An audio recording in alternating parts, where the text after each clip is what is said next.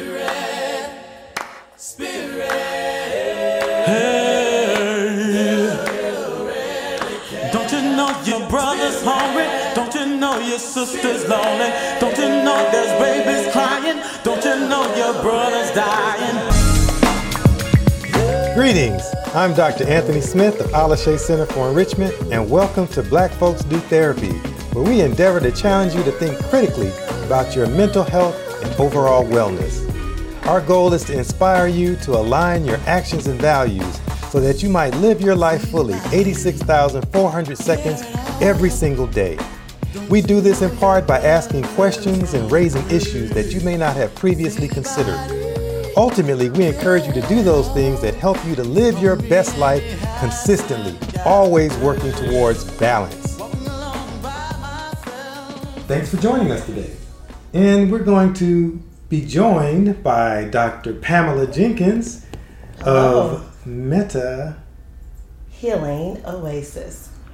PLM Meta Healing Oasis. PLM Meta Healing Oasis. Yes. How are you doing today, Dr. Jenkins? I'm well. I'm feeling really good today. Thank you. Thank you for welcoming us into your wonderful practice. It's Sure. beautiful here. Thank you. I'm glad to have you. It's comfortable. It's inviting. I feel very, very much at ease. This is a good place. It's a good healing place. Yes. So- Thank you for sharing that.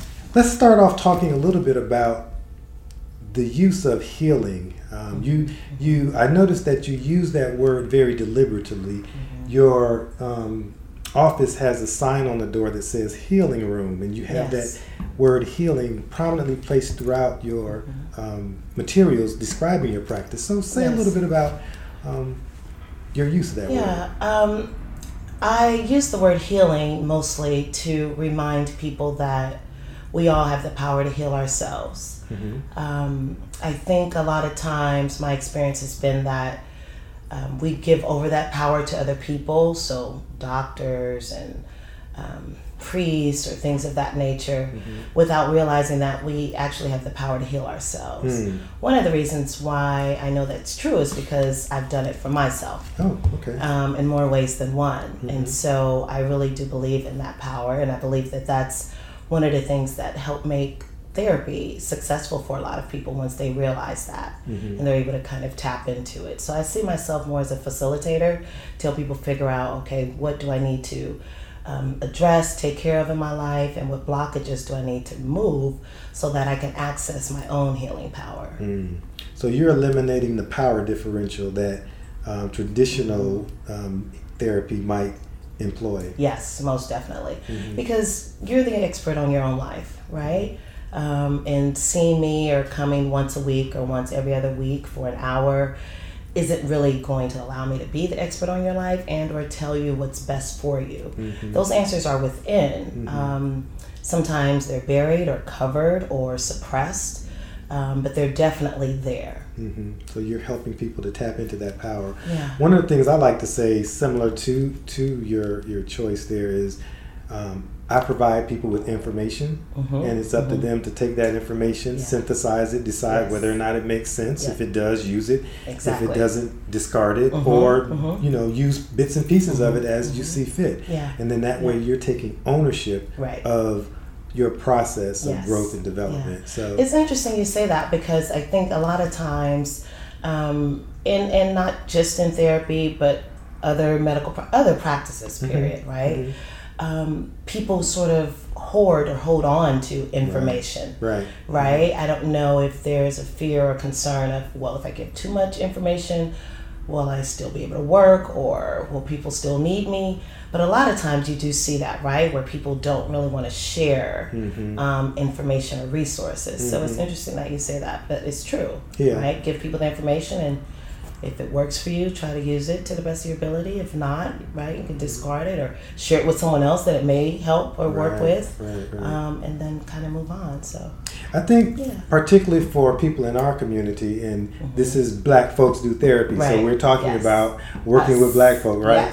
So typically there's a reluctance to come to therapy, in part maybe because of that power differential, maybe what we've been taught and what we see about the expert therapist. And so breaking down some of those barriers, which is why we're doing this, showing people what it is to talking with someone who understands our perspective Yes. and is working to instill those values in a way that is not in an authoritarian manner, Right. but is more of an egalitarian, let me Right. help you manner. Right, exactly. That Yes. consist- Yeah, and I think, and I also learned from my embracers, right? So it is a two-way street. You give a little and you take a little, right? It's not just me imparting all of this as if I'm all-knowing, right? But it's a give and take. I learn from my embracers every single day. I learn something new, which I appreciate that. And I also let them know that I'm learning from them as well. And it kind of helps them open up to learn more or to receive more from me of Sure. what I may be sharing. Unlike traditional therapy, right? So I may share some personal experiences if I'm asked. Sometimes embracers ask to hug me, I hug, right? I'm a hugger anyway, so that's probably going to happen. Right. So there are a lot of things that I do with an African-centered office or practice Sure. that you may not see at some of the more traditional therapeutic, per se, Sure. medicinal type of offices. That The you Western visit. paradigm that we're taught, Yes, right? yes, And it's interesting, as I'm talking to people, I find many of us align similarly and are more open. And it's because I think as a people, our people want to know that we're real, right? They want to be able to tap into us and feel our spirit. Like that's feeling is a very that vibe wasn't right. We talk about that in our community, right? So and if if they're not feeling you, they're not coming back. Yes, right. So we have to have that level of authenticity where we're able to connect with people that will then facilitate, change moving forward. And I think the feeling part also helps them know that we can relate, right? Absolutely. Yes. Because there's a level of relatability that needs to be there, or that I know where you're coming from and what you're talking about, and maybe I've been there or I've seen that, right? That's a big deal for us too, as opposed to going to someone who may not know or understand, someone that you have to explain things to in very, like a lot of minutia and just details, right? Let me help you understand why this was racist. Right, exactly. where you don't have to do that. Like, we get it. We get it right away. We got the tone, the intonation, everything. Exactly, yep. Well, what they said wasn't, what was the problem with what they said? It wasn't what they said, it's the way they said it. Exactly. Right. You don't have to explain that. Yes. Like, we get it. Bypass all that, and we already get it, and I think that's beneficial to us, and just knowing that someone understands. That's part of the healing as well, right?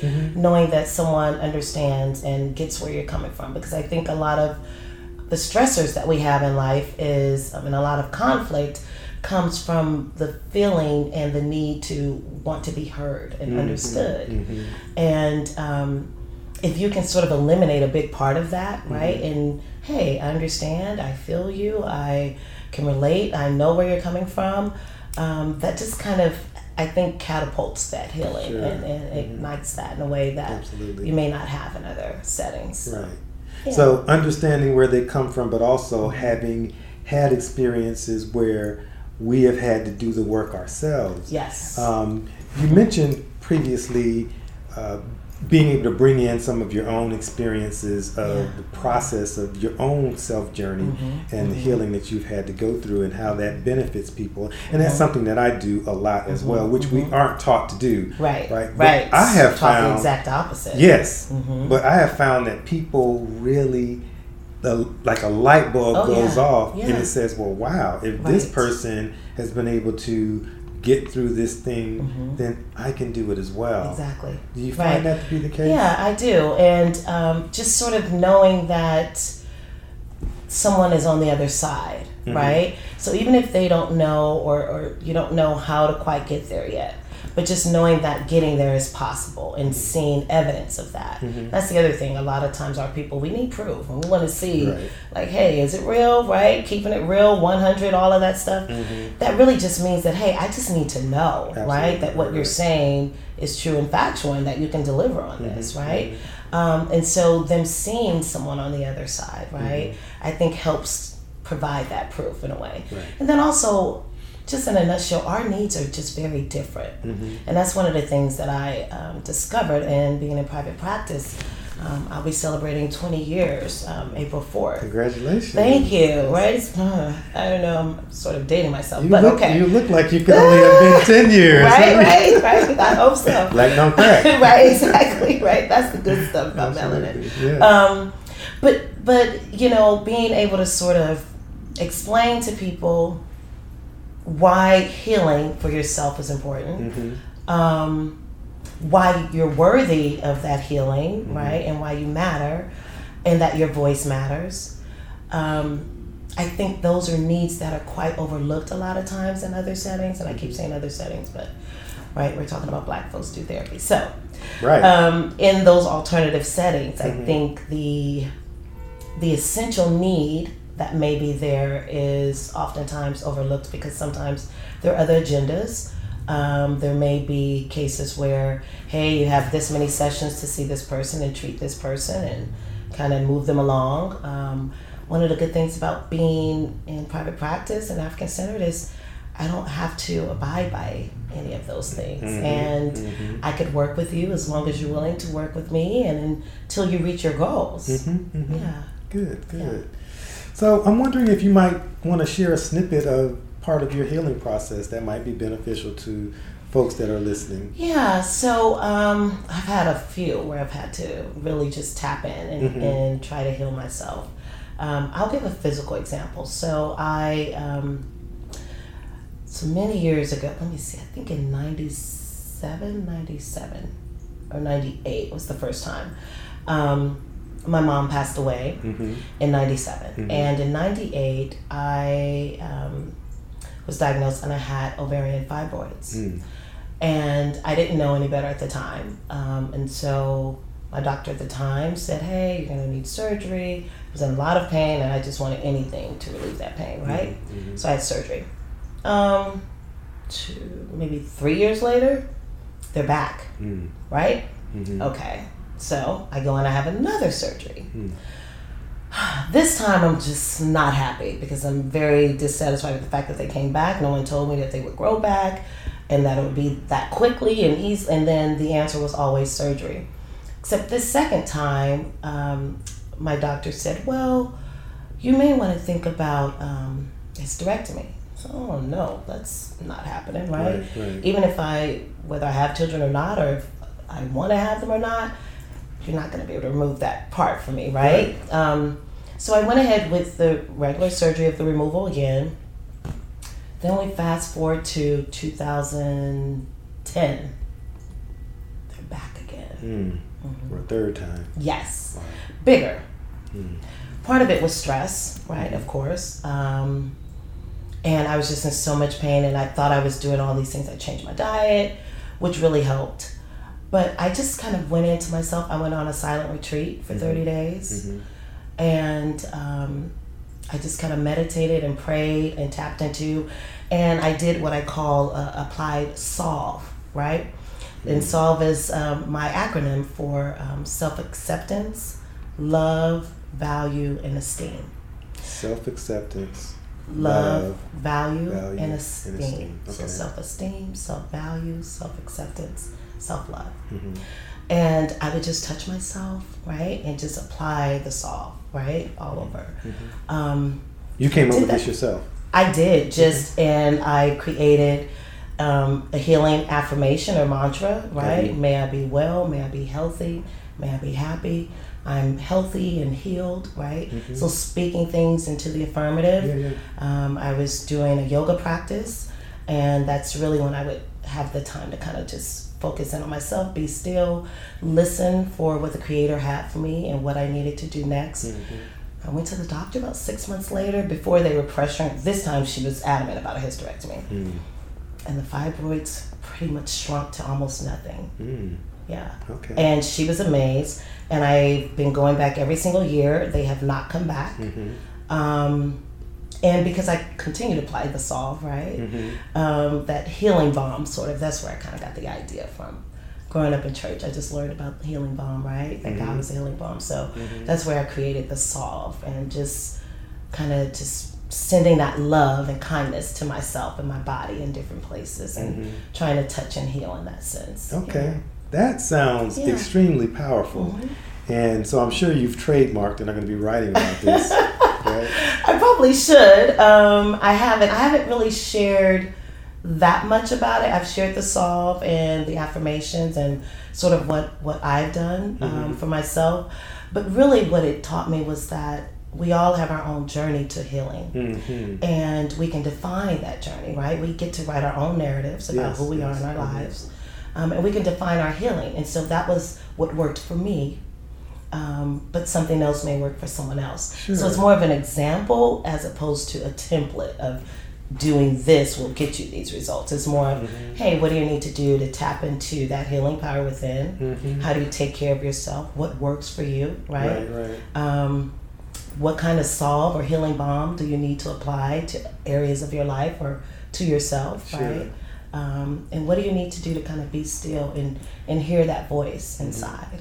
So the solve, the components of the solve might differ from person to person. Yes. But the template of the solve. The template is, yes, that's true. true. Do you share that with your clients that you I work do. with? Definitely, definitely. And every day there's a theme, and with my Embracers, it's always about self-care and self-healing. I give homework a lot, and I tell people usually working with me, you're probably going to need two things: a journal, as well as a binder or a notebook. In fact, I didn't come up with that part. One of my Embracers told me, no, Dr. J, I need a binder for your work. And they come in with their, And a lot of the activities and things that I share or tools are things that I've used myself and tried on myself and then just decided to share. So it's not something I found in a book or something maybe someone else or like an assessment from someone else or something that was normed or something. It's something that I've probably 90% of the time I've tried it myself. And it's just either worked or been beneficial or helpful in some way. And those are the tools and things that I share with people, things that I know work because I've used them. So I think that gives them more confidence to try it too, because they know that I'm not just giving them something, right, or handout or saying or suggesting something. Yeah. It's amazing the things that we don't talk about. You and I, we've known each other for over 20 years. I'm learning all these new things about the way you work and the way you do your work. And there are some similarities in the way that I work with people as well. Right. But I think that it's very interesting. We need to talk more. I know, right? But I'm glad this is coming out. Listening to the solve though, that's very striking. How did that come to you?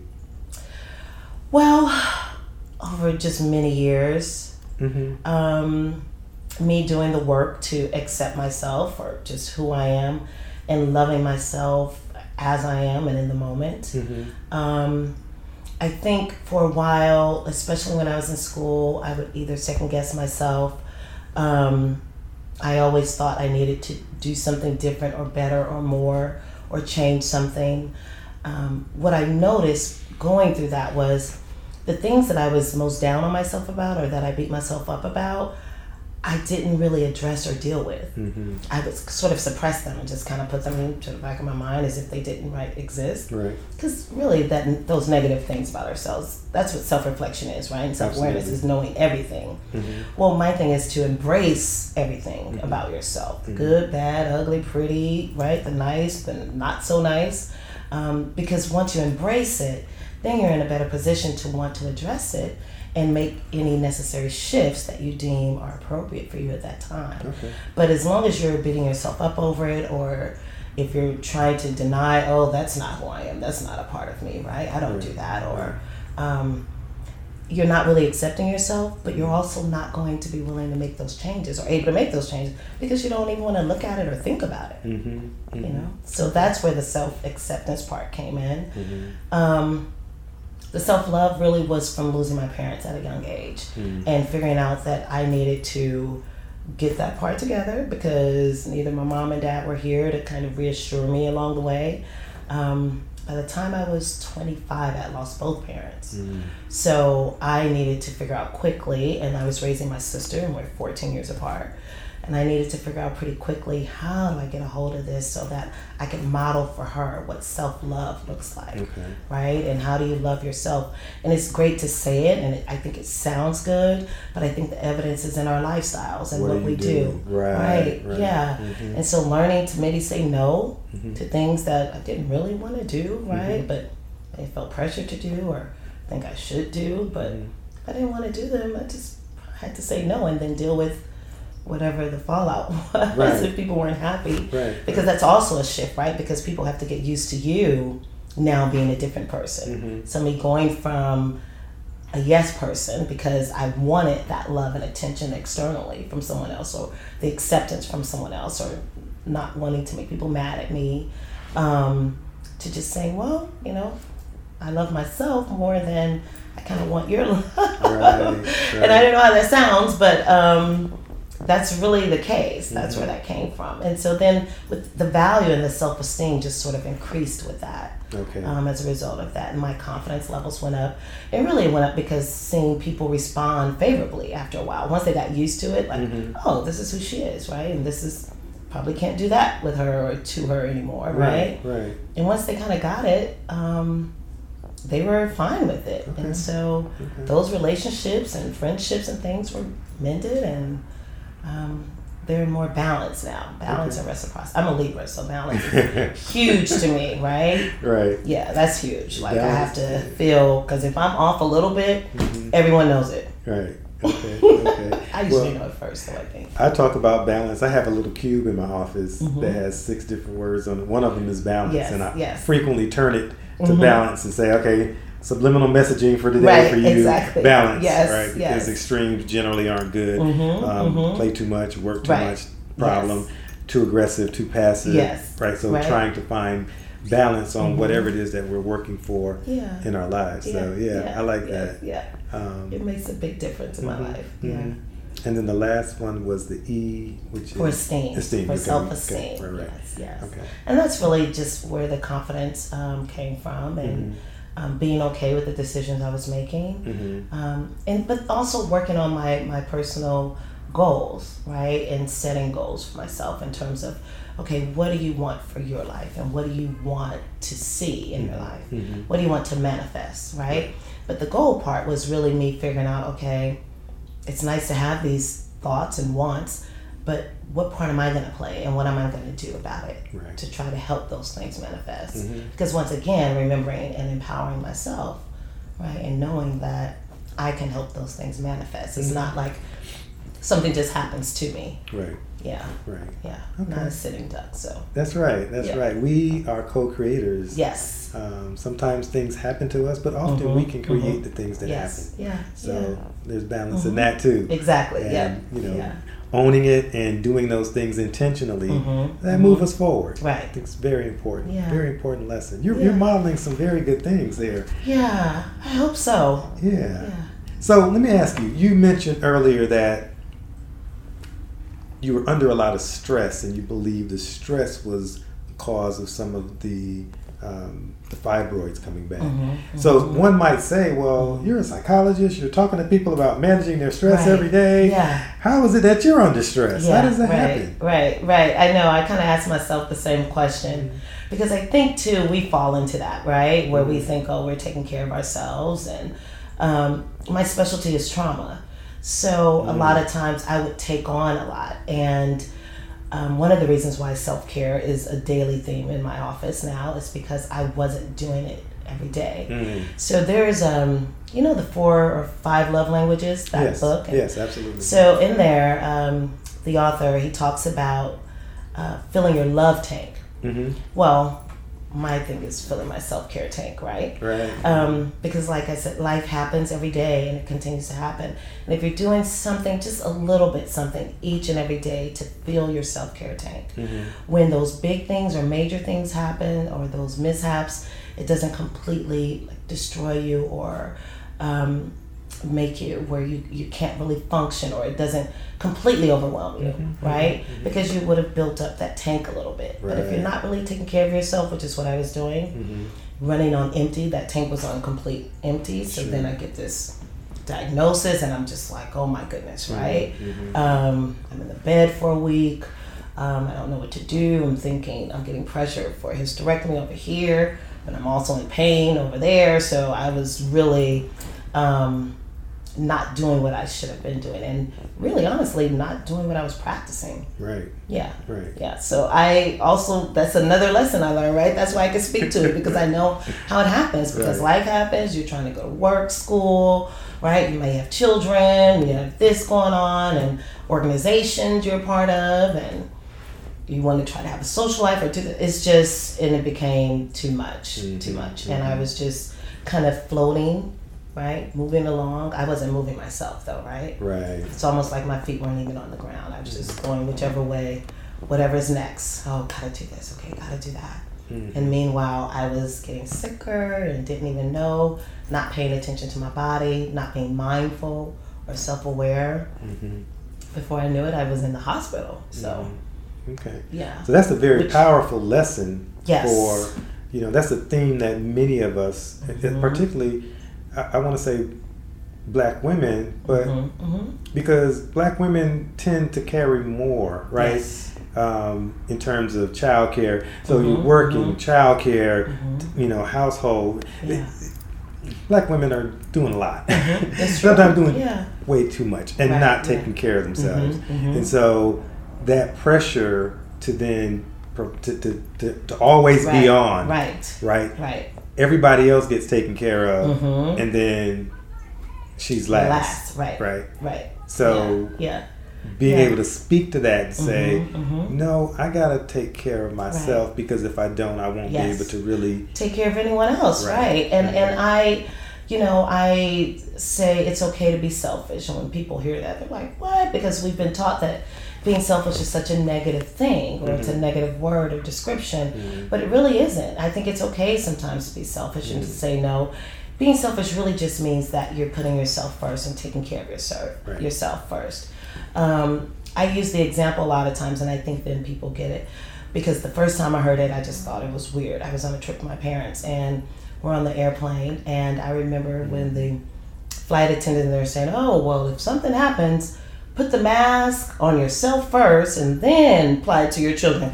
I was sitting there, I was an only child at the time, and I was thinking, they better not put anything on themselves first. If something happens to this plane, you better hook me up first. But as I grew older, like now I get it, right? Because you're right, if I don't apply that oxygen mask on myself to breathe, right, and to be able to live, I can't help you.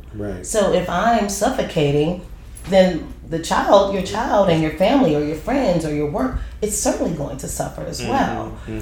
So there's nothing wrong with applying that mask to yourself first. Great. I like to say that I'd rather you show up 80% of the time giving 100% of yourself, rather than showing up 100% of the time giving 60% of yourself. Right. Definitely. So it's quality versus quantity.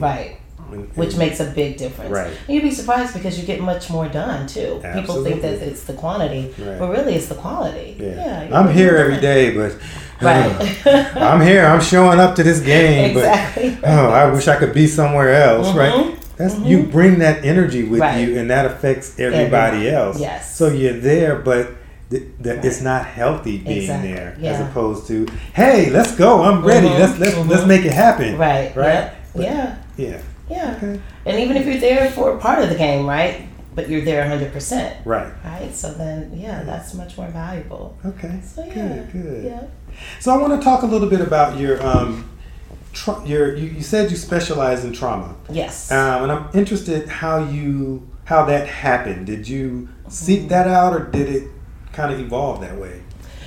It sort of found me, or sought me out, I guess. My research and dissertation and the work that I've always done has been around trauma, and it started with cultural trauma, right? So I was looking at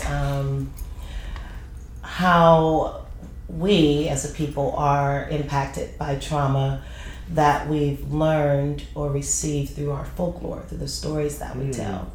And seeing that those symptoms were the same as the symptoms for PTSD. Okay.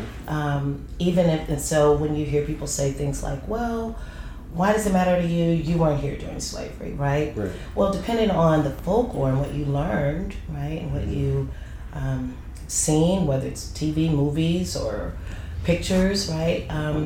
Those things are just as traumatizing. So the definition of trauma is if you've experienced or witnessed or had to deal with a trauma yourself, someone close to you, or someone you didn't even know. So, right? So whether it's yourself, witnessed, or experienced. Okay. So it doesn't have to be that only me, that's the only way that I could be traumatized, is if I actually went through the specific trauma. I could have the same symptoms as just witnessing it or hearing the stories about it, right? And so looking at how that impacts us and trying to figure out, okay, so how do I create a healing model around just the regular trauma that we carry that we may not even know or be aware of. Because a lot of times people would think that, oh, it doesn't impact them. 2020, we're seeing a lot where now I think people are more accepting of that. But before, it was more of, well, no, I didn't go through it, or our white counterparts would say, well, I wasn't the slave master, or I wasn't this, it wasn't me. Right. But if you benefit and then I may still be suffering in some way, the effects are the same. And so the work then becomes the same, right? And you have to address it with as much fervor as you would as if someone was actually there. Yeah, so that's sort of how, and that chose me. I tried to get away from it. I ran from it. I tried to change things. I changed chairs 3 times. I really tried hard. I really did. But I love the work that I do. I love the work in trauma healing. And I love helping people see that they can heal from traumas, even those that they haven't even identified yet. So how often are you seeing this in your practice? Do people seek you out for it, or is it just something that manifests as you're talking to people? Both. So sometimes people seek me out for that specifically. A lot of times, though, it sort of manifests during my work with people, and sometimes they don't realize that they've been traumatized, and I'll say, well, that's trauma, right? And sometimes they're like, no, right? Just because of what we've learned about trauma and what it may represent or what it may mean. But after sort of explaining it to them and them understanding their symptoms and knowing that, hey, there are other things that I can do and I can try to take care of myself and this is happening, it kind of opens them up to it. And so they understand it more, I'll say. Yeah, not necessarily accepting the diagnosis, because I try to stay away from the labels in that sense. But just as a way of helping people understand what may be going on in their lives and why they may respond or react in a certain way, and why things are manifesting in their lives in the way that they are. So if stories about an uncle being lynched are passed down, or a grandparent who had to deal with having dogs sicked on them during the Jim Crow era, as they were fighting for civil rights, those type of stories have an impact on the way people see the world, and then make it, or even the videos that we're seeing all the time of black men and women getting shot and killed and treated horribly by the police. That's extremely traumatizing. Yeah. Even the trauma of watching the news and seeing the assault on black and brown bodies in this country. Exactly. Yeah. Yeah. It's huge. I'll tell you a personal. I was leaving work one night and it was really late and I was exhausted. And I wanted to just get some ice because sometimes my iron is low. I chew ice. It's probably not good, but that's one of the ways I can tell. And I got pulled over. I had no idea. I know that it impacted me, seeing these videos and all of this stuff. But I was pulled over by 2 white cops, and when I tell you, it took everything in me just to hold it together, because I almost completely lost it. Like, my heart was pounding. I started sweating. I was crying without even knowing it. And the officer said, "Your eyes are red," or "Why are your eyes," and I didn't even realize it. Like, full on panic attack. Like, that trauma kicked in. It was late at night. It was on the road. Here, the streets and the roads don't really have lights. I'm from San Francisco, so it's lit up everywhere. Right. Here, so me and just this officer with 2 cops in the car on the road and no lights really, I was deathly afraid. And I didn't even realize it. I had no idea. And I went home and I cried because I was still scared. I was still shaken up.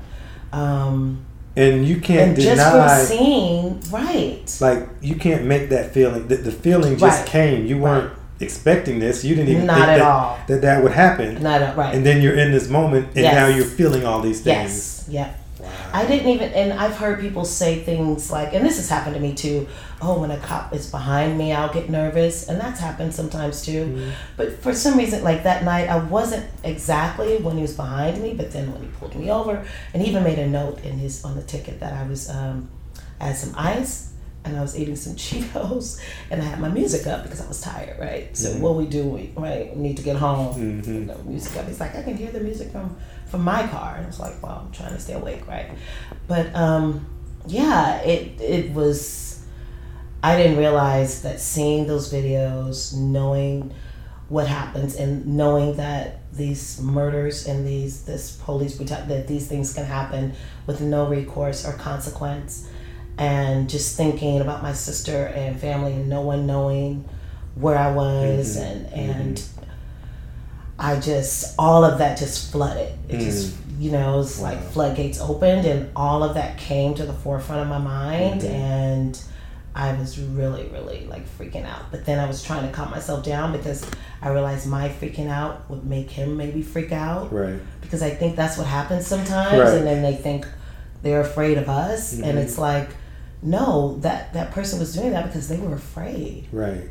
Yeah. Like, so you have all these multiple level of things that you're thinking about and having to process. Right. And all these images are coming, right, that I've seen. And so the thoughts and the images and the possibilities, right? All of that was a bit much for me. Wow. Yeah. That's powerful. Yeah. So I think we all can identify that with that. The question then becomes, what do we do? Right. So how do what's the healing mechanism for somebody that is experiencing that type of thing, who is dealing with the stress of having watched all these things, being pulled over, et cetera, racism on the job. What are some things we can do to heal ourselves? Yeah, well, the first thing is what works for you in terms of self-care. And that's what I had to figure out the next day, right? So what do I need to do for myself, and what do I need in the moment? So one of the things that I teach my embracers is to do what I call a needs assessment. And that's asking yourself, okay, what do I need from this person, or what do I need from this situation in the moment? And asking yourself that question repeatedly, and each time you answer, it should be different. The goal is to get to the depths of what your needs are, because usually those first answers are the superficial things, right? Sure. Like, okay, I needed, a glass of wine, or I needed, for him to let me go, right? But just asking myself repeatedly, what do I need? What do I need, right? What do I need from this, right? For me in that moment, it was to spend time with my niece and to remind myself of my purpose. The other need I had was a massage because I was knotted up and I was sore from the anxiety. And I just needed some quiet time, right? So I just did that needs assessment, and honestly, I didn't do it till the next day though, because I kind of probably cried myself to sleep actually.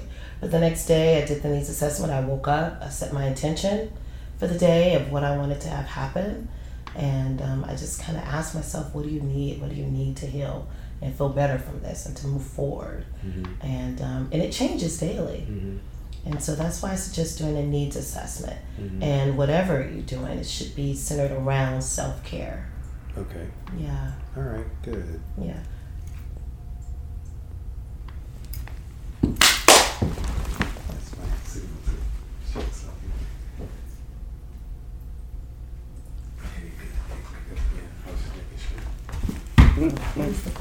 Does it cut it off? It signals to my editor to cut this part.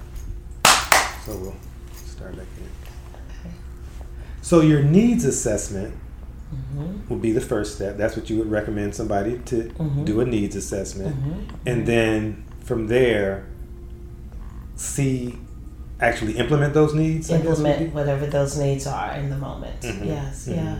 And just reminding yourself and trying to be present in the moment and staying present and not thinking about what happened before or replaying it in your mind, right? Because that's part of what continues to be traumatizing when we do that. Right. So trying to be present in the moment, doing a needs assessment, and then implementing those things. They're just saying, I can't get this trauma out of my mind. I keep seeing this image over and over and over again. How do I get it out?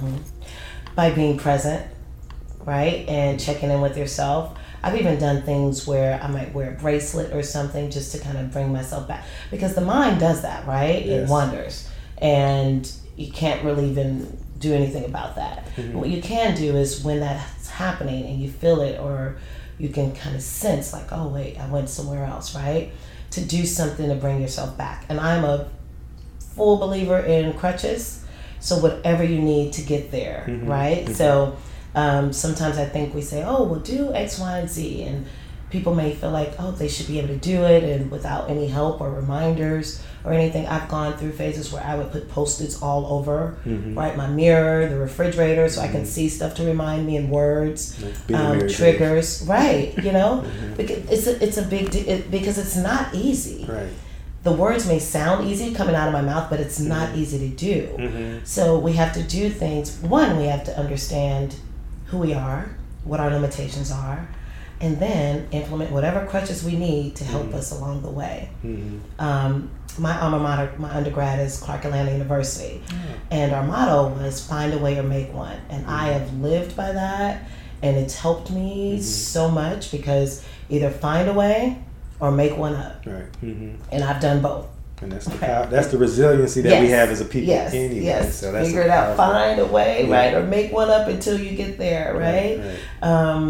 And so just thinking that way as opposed to thinking that there is a right way to do it or a certain model or certain steps to follow. So even with meditation, I tell people, some people say you have to sit a certain way and this, I'm saying as long as you're comfortable, right?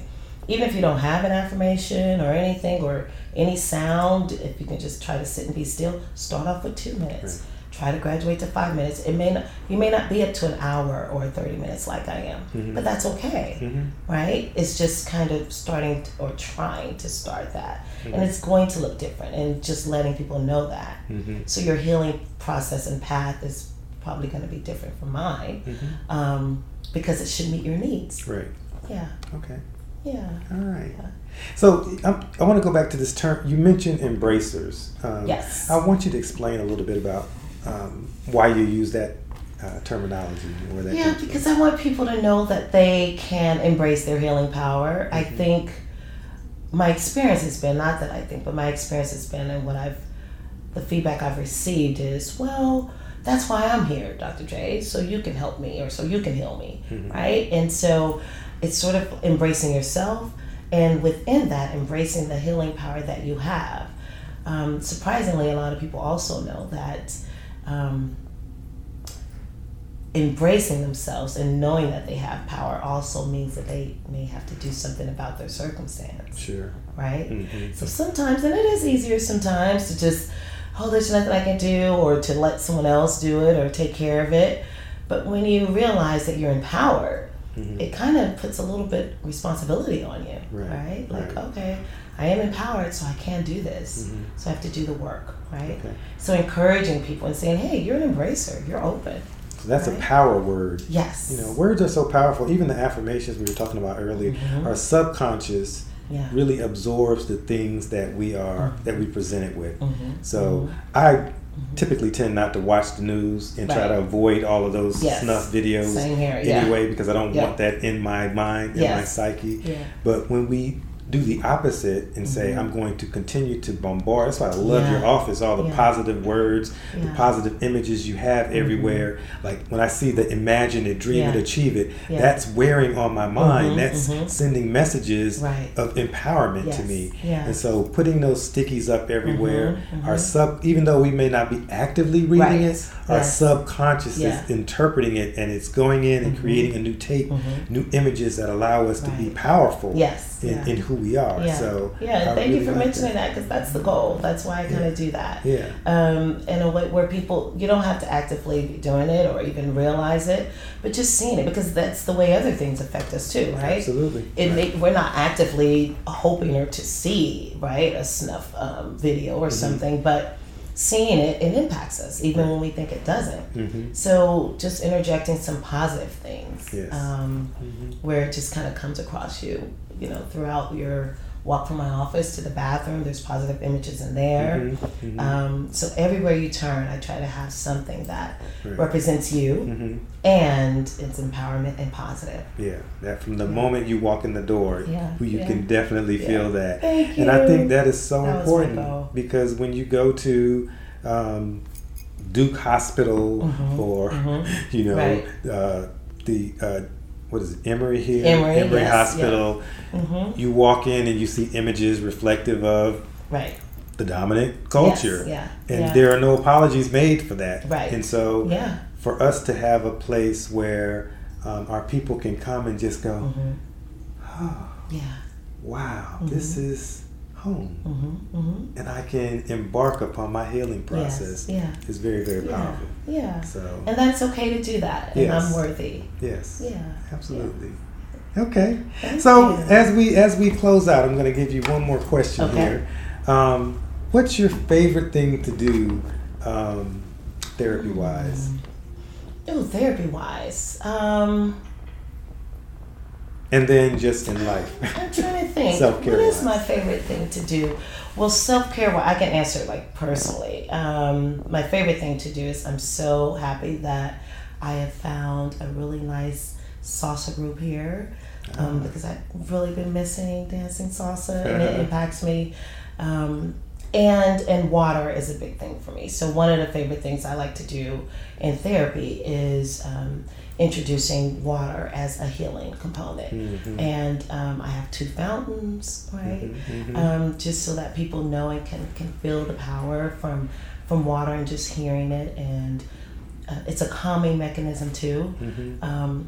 But really the other favorite thing I have is I let people know that when you come, this is your time. It's set aside for you. So however you want to embark on this hour is up to you. Whether you want to sit in silence for a few minutes, if you need to vent, or if you want me to take the lead or ask questions, whatever it is you want to do. So I really like empowering people, even with that time, that 1 hour time that they have with me. So that's probably one of the most favorite things I like doing. And I like giving people homework.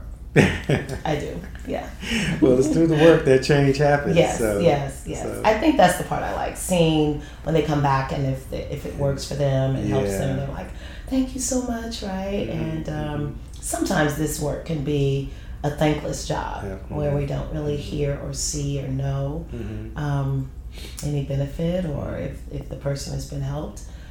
So when you get those little tidbits and stuff, I think that's nice. It is affirming. I had a guy once who came back 5 years later.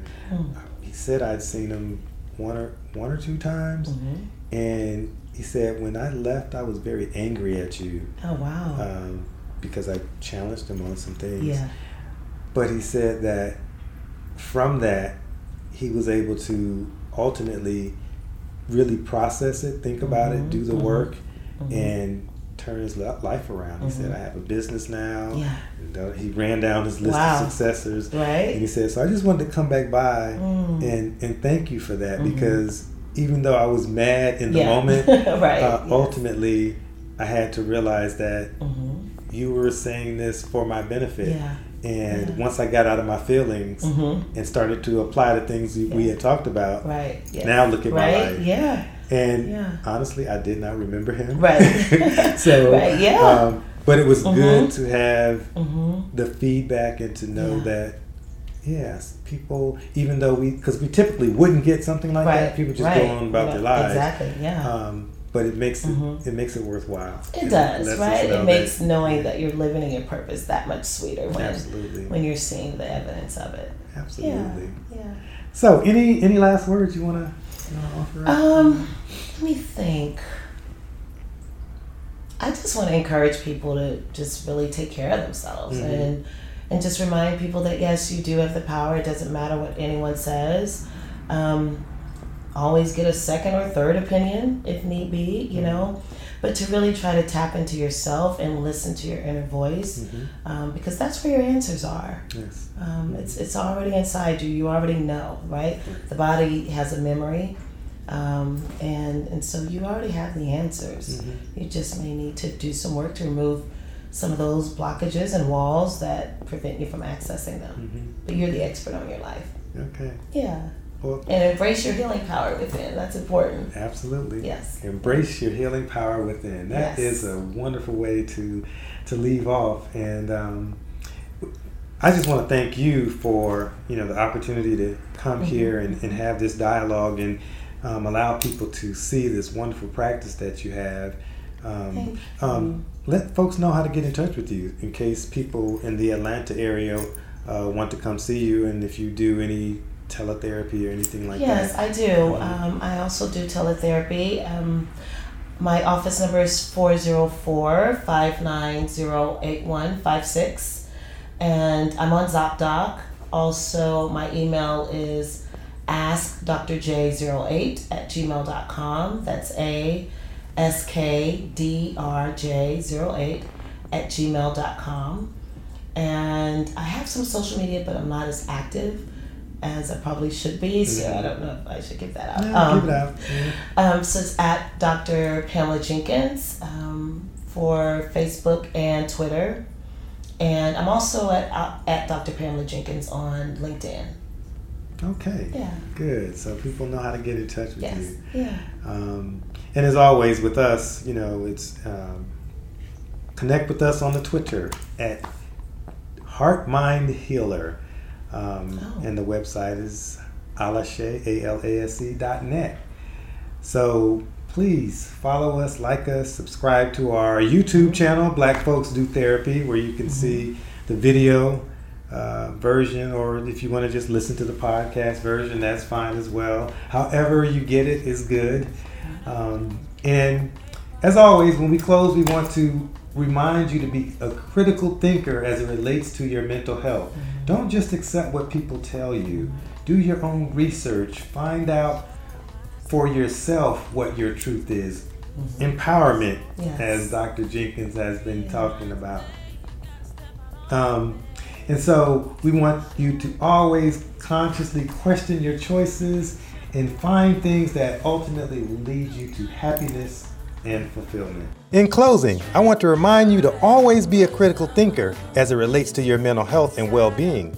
We always want to inspire you to consciously question your choices to ensure that you are doing those things that bring you happiness and fulfillment.